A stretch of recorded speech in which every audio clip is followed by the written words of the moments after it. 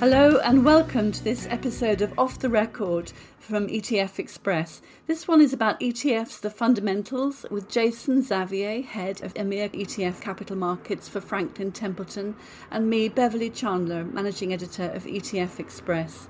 Franklin Templeton's global ETF platform has a range of active, factor-based and passive ETFs and approximately USD $15 billion in assets under management globally as of the 31st of May 2023.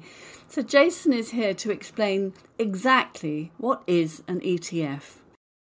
Thank you very much, Beverly, and thanks for having me today.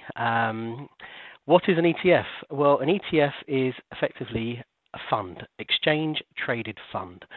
So it's a fund vehicle, just like a mutual fund. However, it has the extra flexibility of trading on a stock exchange. So the E and the T is exchange traded, and then fund as you normally have for a mutual fund. So just like a mutual fund, it's a collection of stocks or bonds. They trade intraday. The ETF trades intraday, and at the end of the day, you have a net asset value, a NAV of the fund, just like you do for a mutual fund. Again, the flexibility around intraday pricing gives you price discovery, as well as cost efficiencies. Low TERs typically are seen with ETFs, and ETFs can incorporate different strategies, as you mentioned, so passive, alternative indexed strategies, as well as active strategies. So that's an ETF in a nutshell. And when you say intraday, so explain to the audience what that means. So intraday means that obviously with a mutual fund, you effectively have a NAV at the end of the day, and it's priced at that NAV at the end of the day. So you can only really buy a mutual fund at the end of day price and once a day. Whereas an exchange-traded fund allows you to buy the fund at any time during market hours. So just like a stock trades on an exchange, you can buy an ETF at the open, 8 a.m. in the morning, and at any time during the trading day up until 4:30 at the close. So you can transact in a fund. It's the only fund vehicle that allows you to transact intraday, just like you would do a stock, and all the benefits that come with that. And then tell me, when were ETFs invented? So interesting question. ETFs were effectively invented. ETFs were born really out of the 1987 Wall Street crash. You may remember that, the Black Wednesday, markets tanked completely, 1987 in the UK as well. It made the news. There's a lot of people in the industry that were not around for that sort of episode, but for a few of us, we remember. I grew up in the 80s, and I remember the Wall Street crash. Post that crash, it was really the US SEC that consulted Wall Street to try and figure out how they could allow large blocks of stocks to be transacted in one trade, and hence allow large amounts of liquidity in and out of the system in one trade.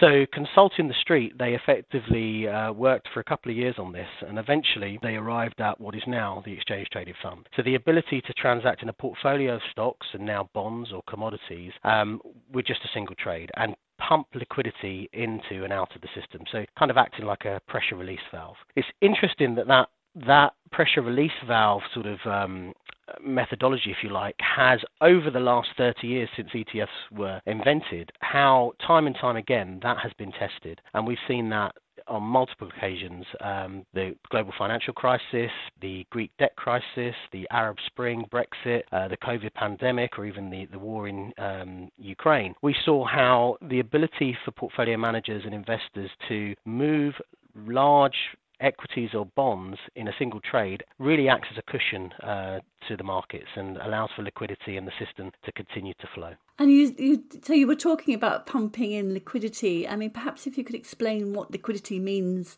in this context for investors. So prior to ETFs, the transaction of stocks was, and still is, a single stock transaction. So you buy and sell a stock, and the liquidity is dependent on how many stocks are being transacted and what's the notional outstanding, how many shares are issued. Now, there's a finite number of shares that are actually issued. So if you're transacting in any given number of those shares, the liquidity is dependent on what the market is prepared to buy and sell. Now, if you, prior to ETFs being around, you could only really do that in a portfolio trades, so the buying and selling of stocks on individual lines. The ETF allowed the same transaction to occur, but at a much bigger level, to occur on a much broader portfolio level by not just institutional investors, but all the way down to retail investors. So a retail investor prior to ETFs would have to have their stockbroker buy them the equivalent portfolio, let's say the FTSE 100. Their portfolio manager would buy a mutual fund or would buy the individual stocks. And with a mutual fund, as an example, there would be no intraday transacting from that end investor. Their transactions will all occur at the end of the day. So there'll be a flurry of activity that will happen into the close as opposed to periods throughout the day. So that liquidity is the ability to allow stocks to be bought and sold, and the byproduct of that is effective liquidity. You're allowing things to flow. It's liquid. That's how I look at it. Okay, and so how does the average investor buy and sell an ETF? It's a slightly different route, isn't it? ETFs are super flexible. So if you think of an ETF as giving you all of the things you get from a mutual fund plus a plethora of more, you get more. So you get the mutual fund plus. And one of the things that you get is the ability, as I said, to transact intraday on a stock exchange. If you are an end investor, a retail end investor like myself and yourself, Beverly, if we're looking to buy or sell an ETF, how would you typically do that? We'll go to our online broker or our online SIP platform provider, and we will say, I want to buy a particular stock, and you would look at the platform, they'll give you a bid-ask spread, and you'd say, I want to buy or I want to sell. In a similar fashion, you have to do the same for ETFs. If I want to buy an ETF, I would go onto my online broker and I would see a buy and a sell, and I'd see a bid and an offer, and I would then press the button whether I'm a buyer or a seller, and I'd transact in the ETF. That online broker, or my broker, will then go to the stock exchange and effectively buy or sell those stocks, or buy and sell that ETF that I've put an order in for. Now, because ETFs trade just like stocks, it gives me the flexibility now to put the order in using a different order type than just buying at the market. I can say that I would like to put a limit order in. So, I want to wait until the price comes down to a certain level before I buy. If I'm an institutional investor, I could use an algorithm to trade my ETFs or trade ETFs. So the fact that you get all the benefits of a mutual fund plus some more, those really come into play with the way that you can transact in an ETF. So your online broker or your broker will allow you to enter, buy or sell an ETF. And if you're an institutional investor, then your trading desk will have the ability to transact. One other thing that's worth talking about is, again, you get all the flexibility of a mutual fund plus more. So you can also buy ETFs at the end of day NAV. And not many people realize this, that you can actually, if you wanted to, you can buy the ETF intraday and you could take the intraday price, or you could say, well, I just want to buy the ETF just like I would do a normal mutual fund. And you can tell your broker, I want to buy that ETF at NAV. And you could do that on exchange, or you can do that over the counter as well. So if you're an institutional investor, you can also trade over the counter using a request for quote platform, or you can do it on exchange.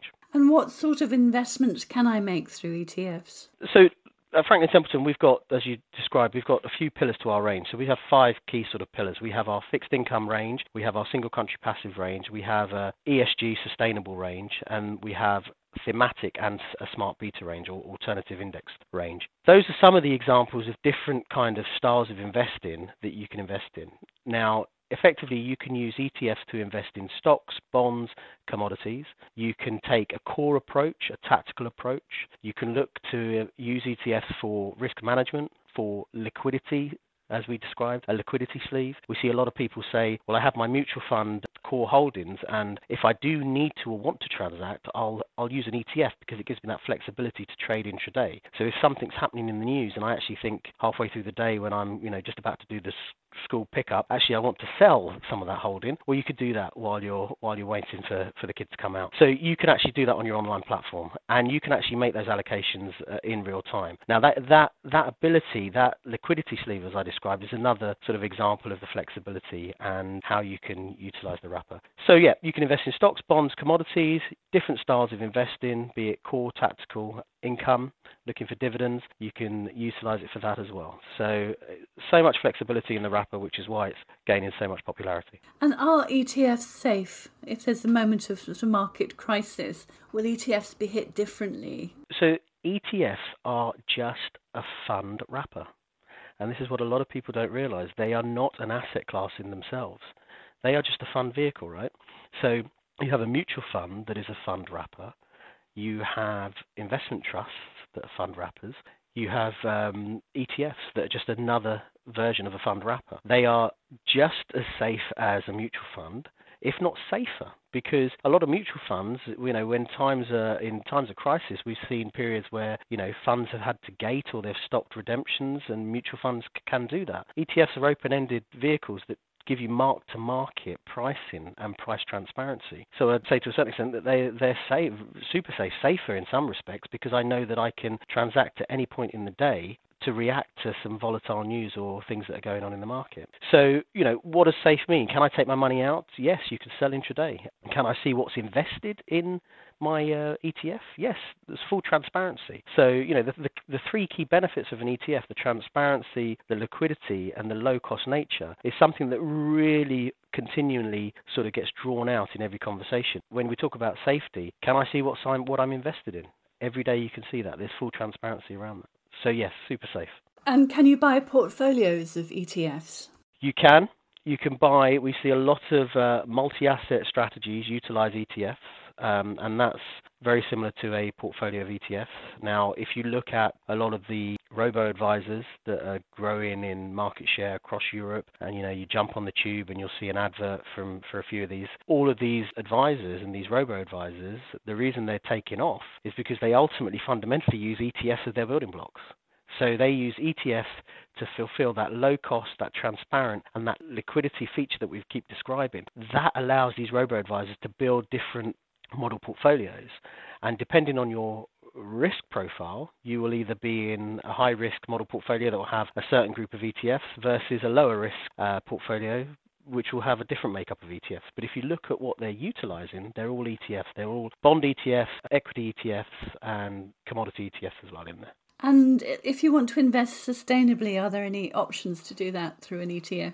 Absolutely. So again, as an example, we have at Franklin Templeton, we have a range of sustainable ETFs that will have bonds that are labeled green. Now, what does that mean? That means a particular bond is issued for a green project.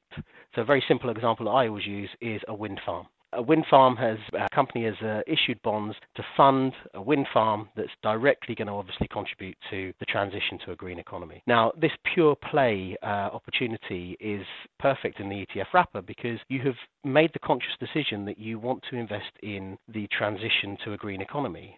So you can't wait for 3 years track record. So ETFs and index products that track an index that invest in those particular names or those particular bonds gives you that exposure directly. Now in the green bond scenario, obviously we have an active product because the green bond market is quite nascent. So you do need expertise there to actually pick the right green bonds versus other green bonds and ensure that that green label is justified. And then can you put the green bond ETF portfolio into an ISA? Is that possible? You can.